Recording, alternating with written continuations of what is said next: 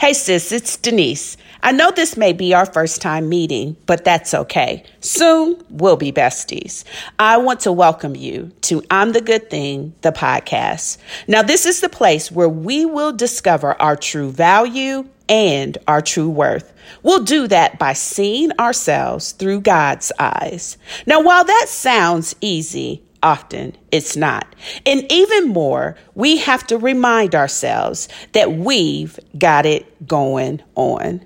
Sadly, our past hurts, mistakes, and disappointments have made us believe lies about who we are and what we bring to the table.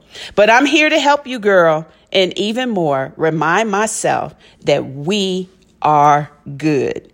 You see, seeing ourselves the way God sees us will restore our own perceptions of our good worth and value to ourselves.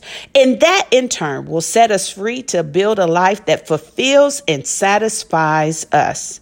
You're good, sis. I just want you to know it and believe it. So let's energize what you believe about you in a God kind of way.